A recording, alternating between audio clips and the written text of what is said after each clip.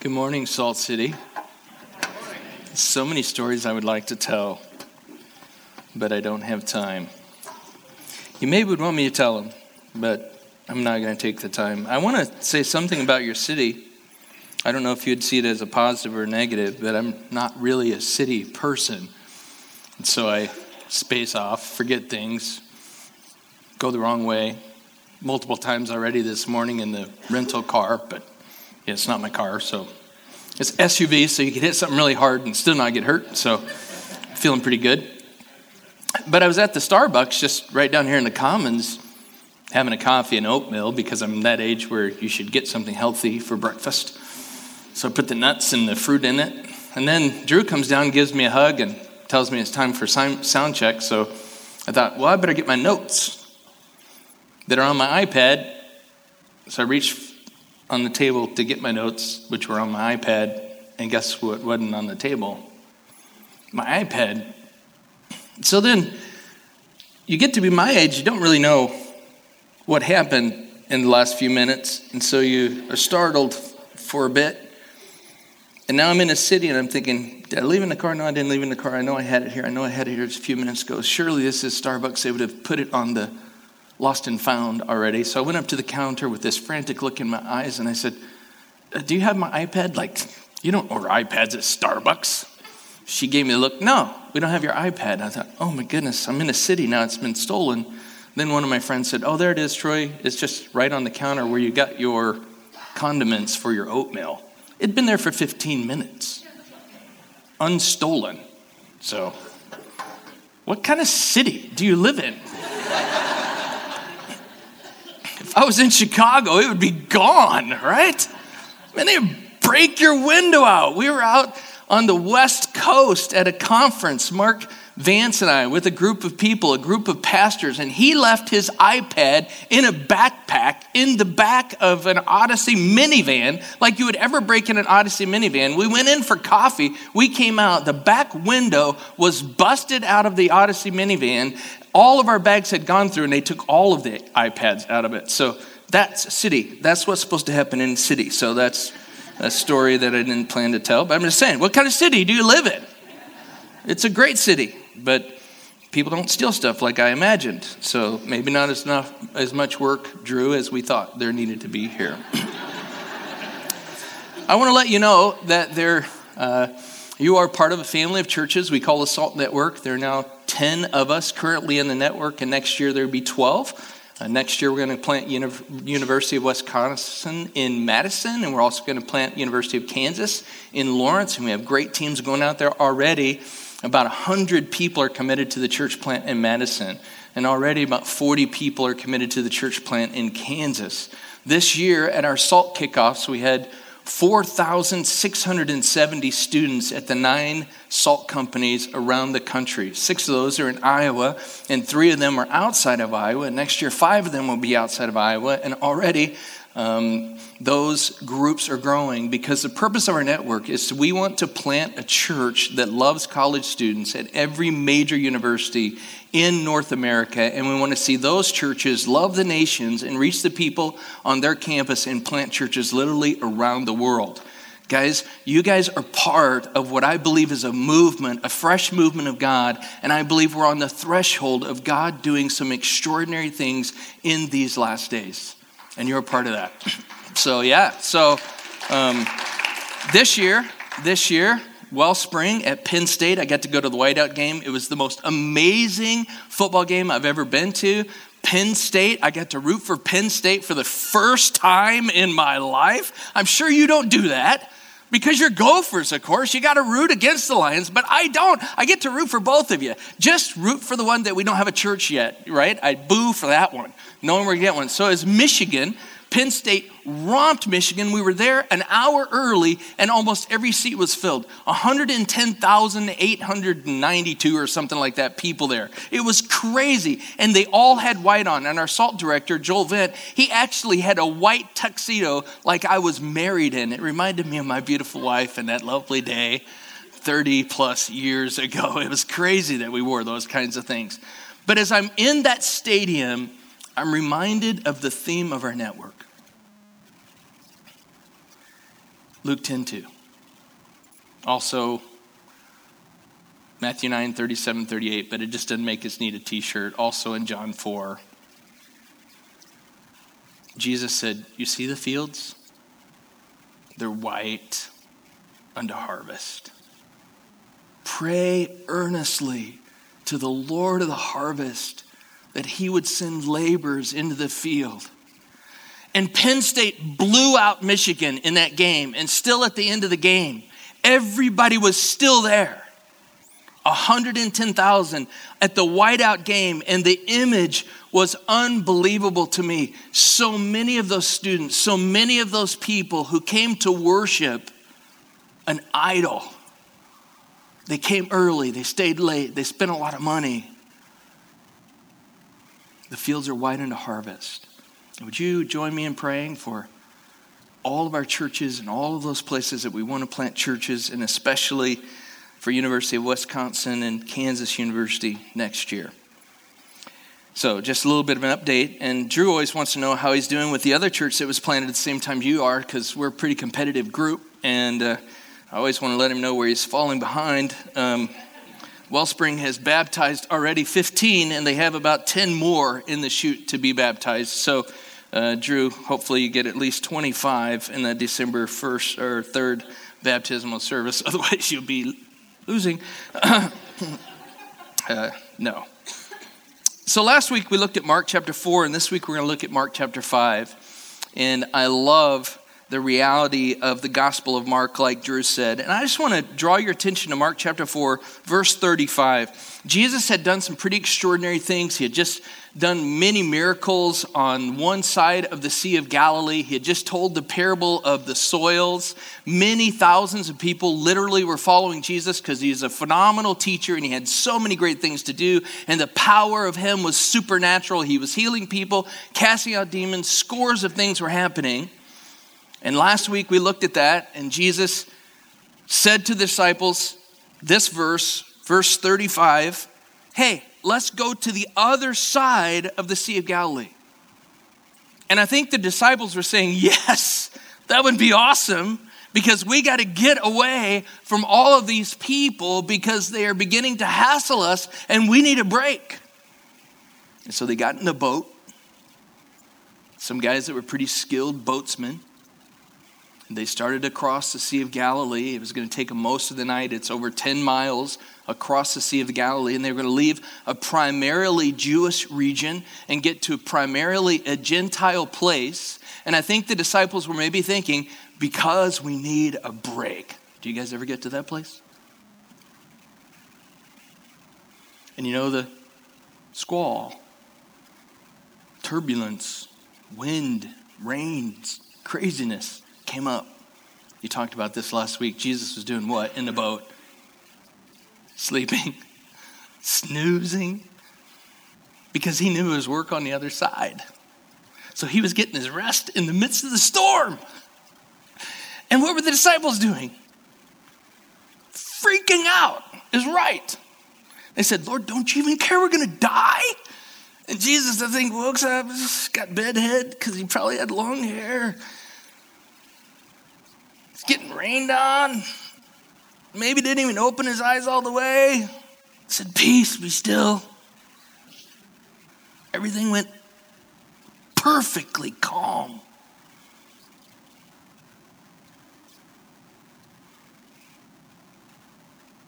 And you remember what the disciples said? It says they were afraid. And they said this, who is this? Even the wind and the rain obey him. And then we're going to get to our story. But I want you to see chapter 5, verse 21. It's not a verse in my text. We're just doing 5:1 to 20. It says in 5:21, and Jesus then crossed again in a boat to the other side. And a crowd gathered about him, and he was beside the sea. So there's a crowd. Jesus says, we got to go to the other side. There was no crowd. something happened, and Jesus went back to the crowd. A primarily Jewish audience that Jesus primarily said he came to seek and to save. He was teaching them, he was talking to them about the kingdom of God.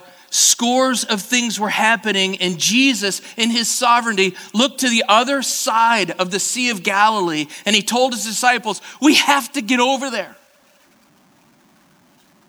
And he went over there for less than a day, because it records in the text that he came right back to continue his ministry in the primary place where he did the vast majority of his ministry. And so you have to ask the question, this sovereign God who now has calmed the ocean, who knew the ocean was going to come up like that, the sea, has now gone to the other side for what? Or maybe we should ask the question, for who?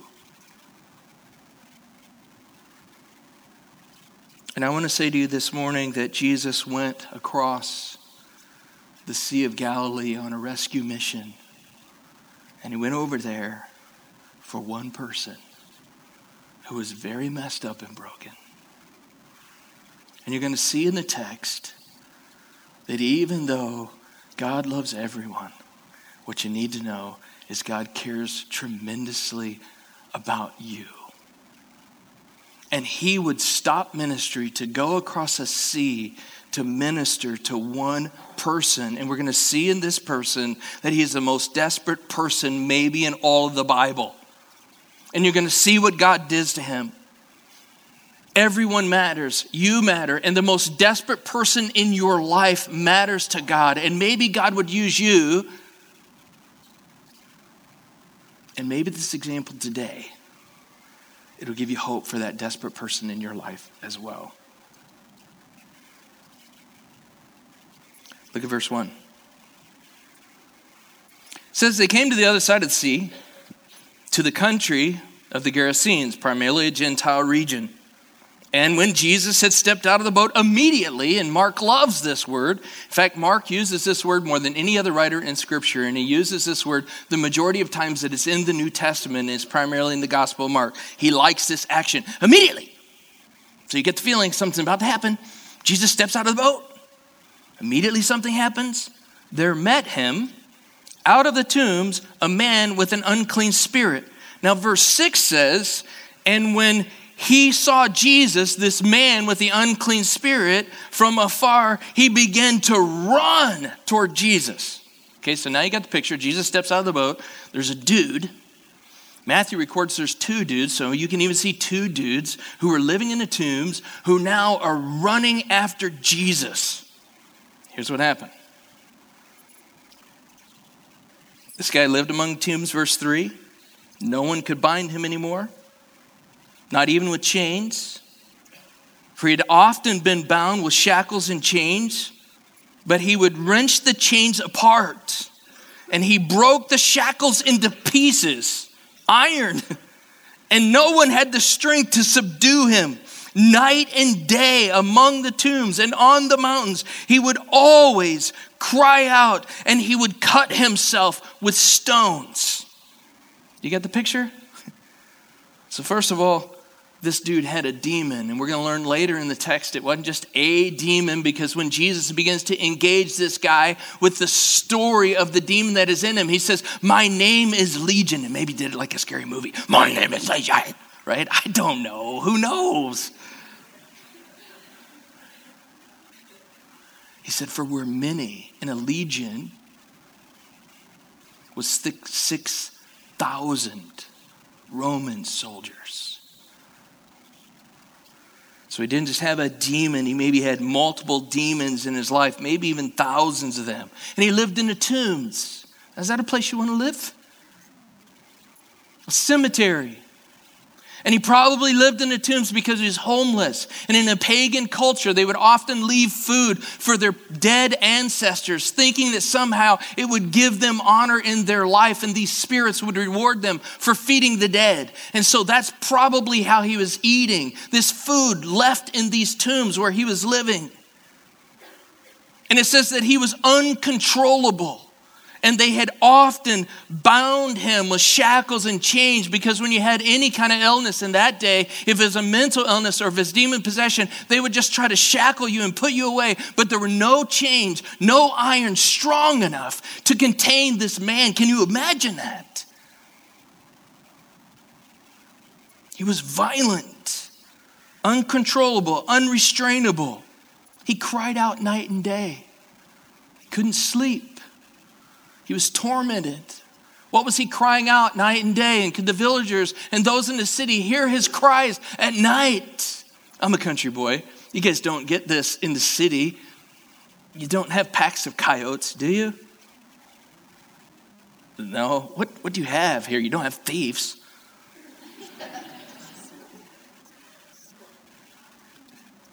But I also hunt. I don't know if you have a problem with that. I don't really care. I was sitting in a tree. I was hunting. I'm a very selective hunter, so I rarely ever kill anything. I want to real bad. I just don't ever see anything I want to. And so it gets dark, and I'm in the woods. I'm climbing out of this tree, and I'm in the woods at dark. I don't live in the woods. I can't see at night.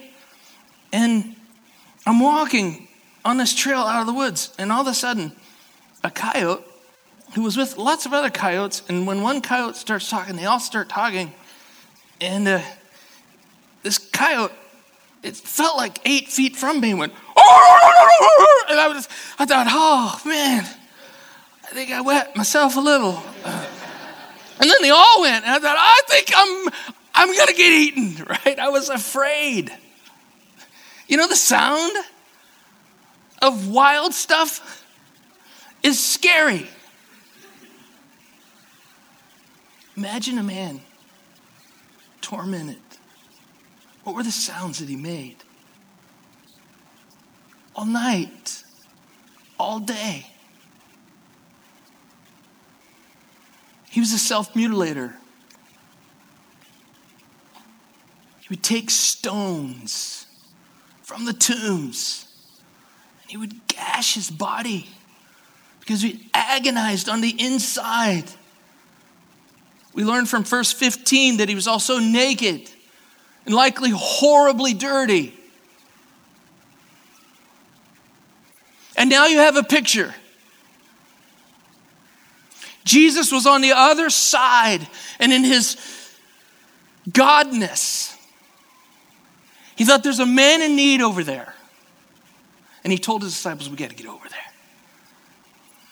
The storm comes and the disciples say, who is this?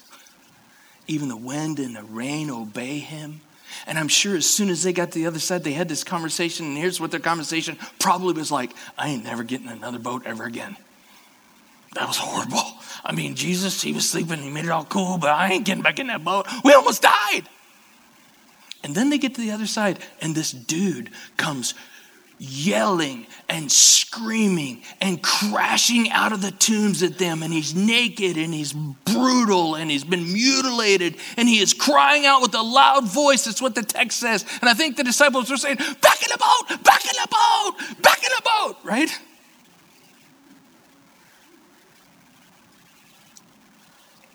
But look at verse 6. And when Jesus saw him from afar, or when he saw Jesus from afar, he ran and fell down before him. His first act was to sprint and to fall.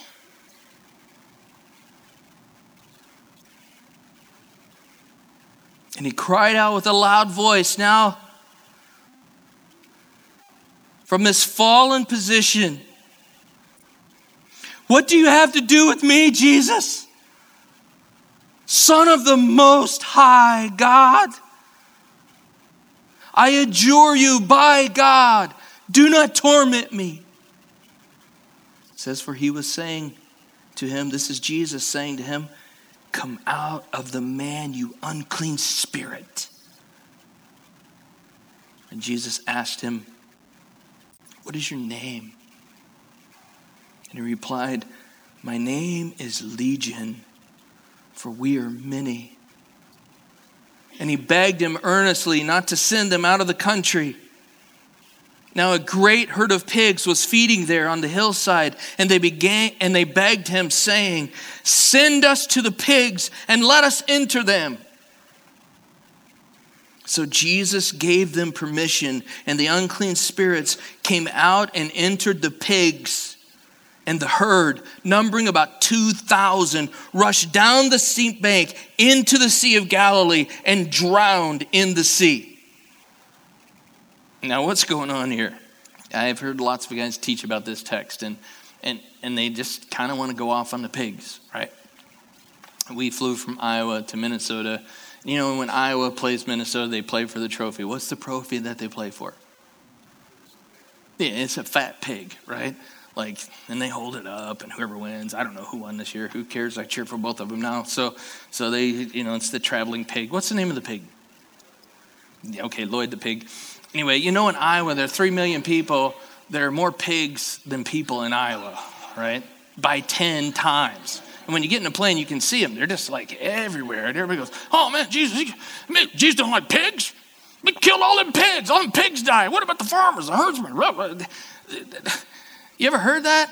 And then, I love the scholars. The scholars say, well, there was a Roman legion there, and there was, a legion in a particular region. In this particular region, they all had their flags, and this particular flag was a pig's face. And so Jesus was saying, "No, I'm more powerful than the Roman legion." And there's a legion, the guy he cast in the pigs just to tell all the Romans, "You know what? You're not powerful at all. We'll drown your stupid legion of Romans," right? Really?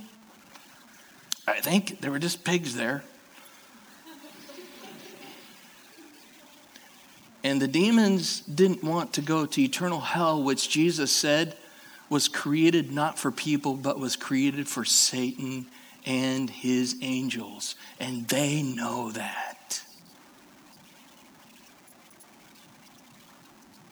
And the pigs were just another alternative. And even though these demons had tried to drive this man to death, but were unable because of the sovereignty of God to keep him alive until he could get saved. The pigs who have no soul in eternity and will not matter in eternity because they're just pigs, and they make great ham and great sausage and great bacon. But they're not eternal. And you need to see that Jesus cared less about 2,000 pigs than he did about one broken man.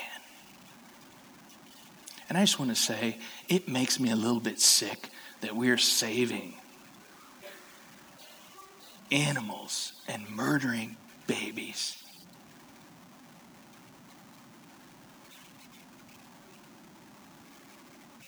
And Jesus cared about this broken man. And the story's not about the pigs.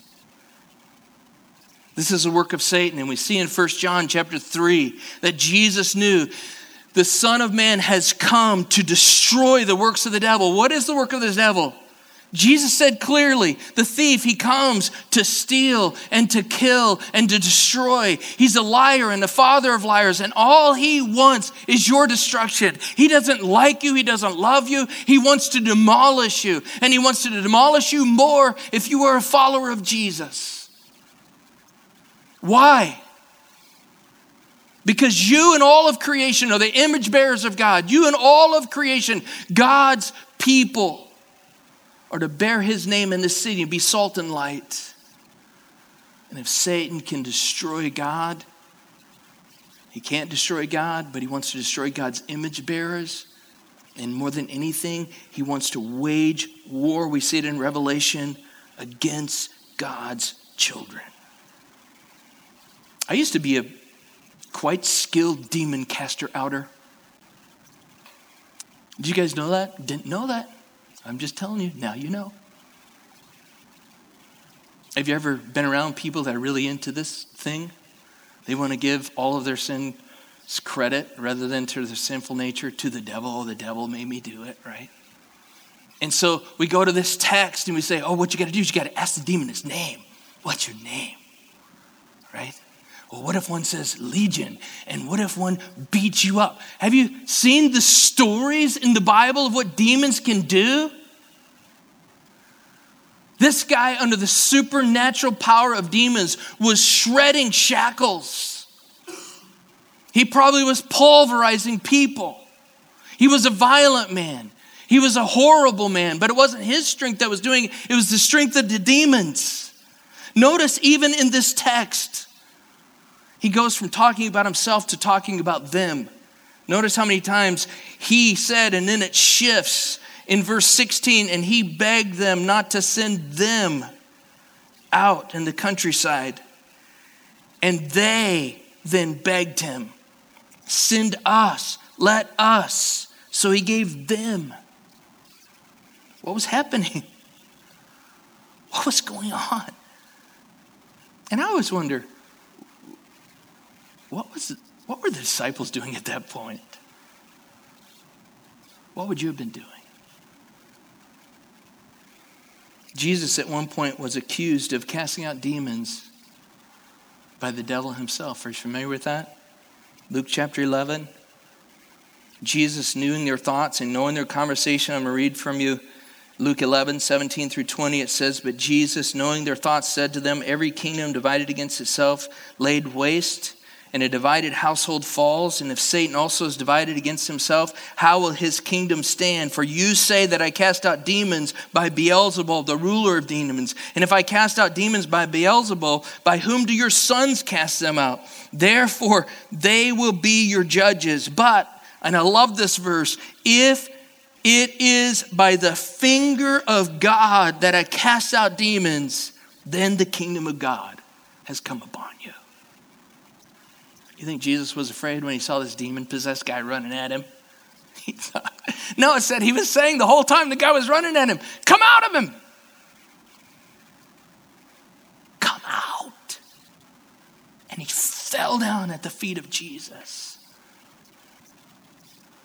And Jesus gave permission for the demons to come out and enter the pigs.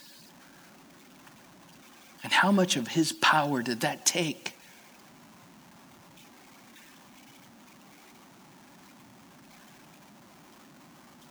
The finger of God. The voice of God, the finger of God. It's more powerful than anything. What was in Jesus' mind? I don't know for sure, but here's what I think it was. There's a hurting, broken man on the other side of the sea. And the only person that can help him is me. There's a group of people over there in the Gerasean region, Gentiles. And I came primarily for the Jews. But you see in the Syrophoenician woman, you see in the Samaritan woman, you see in the centurion that Jesus knew that he was the Savior of the world. And you see in this Gerasean demoniac, this guy that was lost, that needed to be found. And if God knows every sparrow that dies, and if he has counted every hair on your head, you have to know that Jesus knew there was a man in the tombs who was broken and being tormented by demons and in need. And he said to his disciples, we have to go over there. But he created a stir, didn't he? Look at verse 14. Well, the herdsmen fled. People do this around the power of God often. And they told the whole city and everybody in the country. And the people came to see what had happened. This was big news in that region. And they came to Jesus. And they saw the demon-possessed man. But guess what? He wasn't demon-possessed anymore. The one who had a legion of demons. And he was sitting there.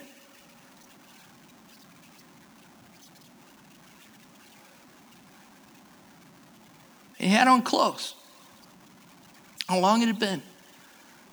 And where did he get the clothes?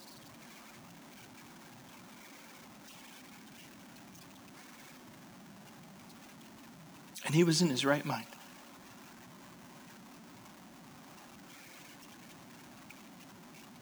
What a beautiful picture. And I wonder if some of the guys who had put chains on him came out to see. Imagine you were there.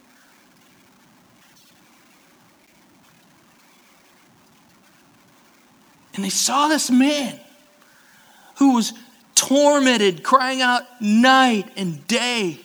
He's just sitting with Jesus. He has on clothes. And you can tell that he's in his right mind. He's normal. And so they celebrated. They had a big party. They said, Jesus, you possess the power of God. You can do what no man can do. We bow down and we worship you. Right?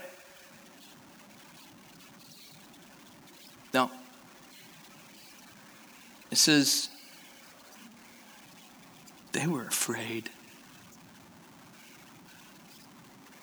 And you know what? That's a right response, actually. The disciples were afraid in the boat. Supernatural power of God. Now it's clashing against the supernatural power of hell. And I think we should actually fear both. But Jesus says we don't need to fear the devil when greater is he who is in us than he who is in the world. And he is the one who has overcome the world. And the Bible talks about men who are not embarrassed, are so proud to go up against celestial beings, talking about demons, and he talks about their pride and how can you stand before demons. The sons of Sceva, they actually got beaten and stripped by demons when they were trying to cast demons out of people. And I tell you, there's no method for us to cast demons out of people. If you run into somebody, you better fall on your knees and start praying to Jesus that he would deliver them from Satan, and it's his power and his power alone. And even if you say, I command you in the name of Jesus, come out. And even if you fast and pray, I'm telling you, don't be so cavalier to engage the supernatural like that. You come in humbly under the power of Jesus. And so they were afraid. Verse 16 says, and those who had seen it, they told the story. They described to them what happened to the demon-possessed man and to the pigs. And they began to beg Jesus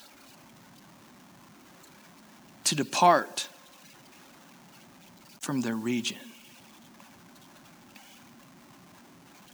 Is that shocking to you? You think they were just mad that Jesus had killed all their pork? You think they were taking up reproach for the herdsmen? You think they liked the demon-possessed guy living in the tombs crying out night and day?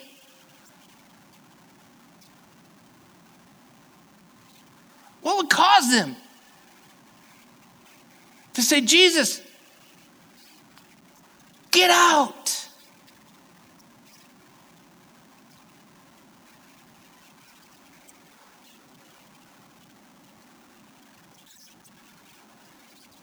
Oh, don't say you don't get it. Have you discovered this about Jesus? He actually bugs me more than he delights me. Is that not true of you? See, here's what I've discovered every single day.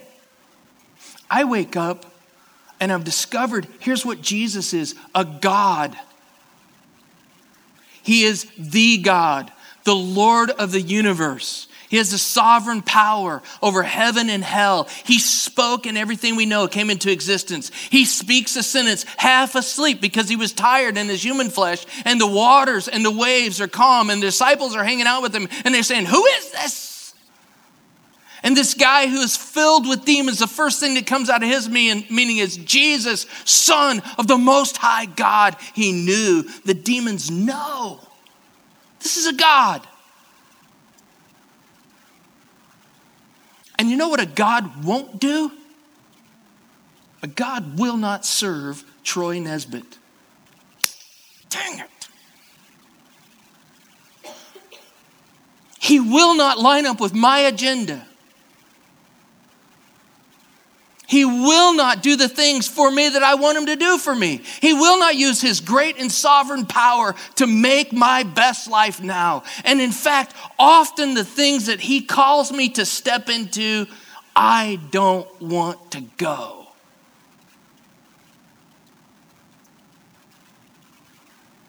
And here's what I've discovered about most American Christians, kind of like the disciples.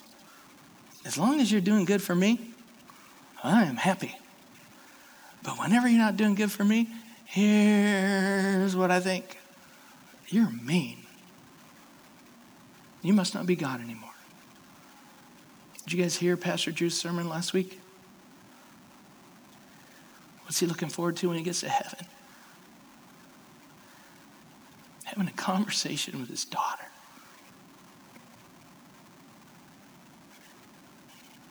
And he'll get that conversation. But I can tell you what it's going to be like. His righteous choice from now until then is probably going to be hard. Oh, he left a good job to have this job where there's all kinds of risk. People he doesn't know, friends he hadn't made. Why did he do it? He said, I got to get to the other side. There are lost people there. We had a guy from Iowa who went to State College, Pennsylvania, had never been in Pennsylvania, much less at State College. He was a Cyclone fan, so he hated the Nittany Lions because they win everything. We've never won anything. I said, Joel, would you consider going there? He said, are there lost people there?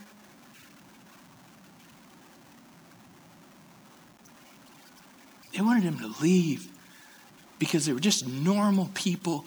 We don't want God involved in our lives because he's a God. And he might ask us to reorient our lives around his desires. And even after trying to walk with Jesus since I was 17 years old and now I'm 54, that's a long time. I wake up every day and it is still hard for me. And you know what that is? Normal.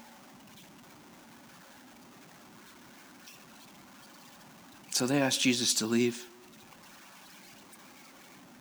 So Jesus left. Look what it says in the text. And as he was getting in the boat, now the man, he was a demon-possessed man. He was the guy who said his name was Legion. We know that wasn't his name, but now he doesn't even have a name. I wonder why he didn't get a name. This is the man who had been demon-possessed. Now he's begging him. Here's what he wanted. He just wanted to be with Jesus.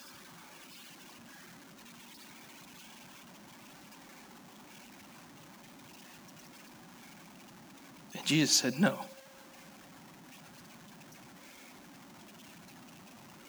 He didn't permit him to go with him. He said, go home to your friends and you tell them how much the Lord has done for you. How he's had mercy on you.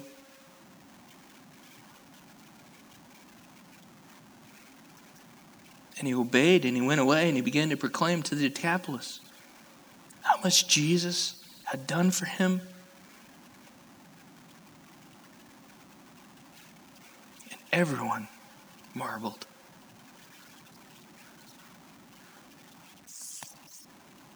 Do you know anybody that's far from God? Maybe it's you.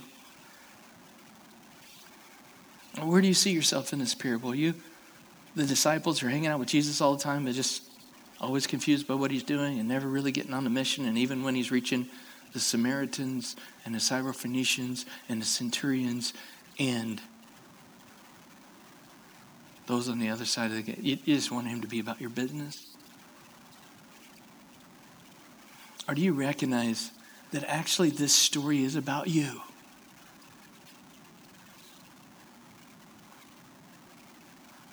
Who considered equality with God nothing to grasp, but he emptied himself and he became a man and even a servant among men. Why? So he could save you. He did more than go across the Sea of Galilee for you. He went from heaven to earth.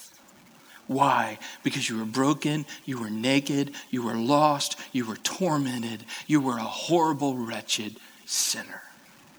And what did he do for you? And what is our response? I just want to be with you. We get that opportunity forever, right? But what did Jesus say for us today? No, here's what I want you to do. No, you go tell your friends. You go tell your neighbors. You go tell the people in this city everything that I've done for you. Because I want to do it for them too. Jesus, I pray that we would grasp the heart of the story and that we would see ourselves in this story. God, we are the demon-possessed guy. We are the guys that are children of the devil before you redeemed us, before you saved us. We are the men and women who are broken and naked and just self-destructive in every way, ugly and wretched. But you left heaven to save us. And you've given us life, opportunity to be with you for eternity, but in these moments, an opportunity to tell others all that you have done for us. Help us to be faithful. We pray in your powerful name, the name that is above all names. In Jesus' name.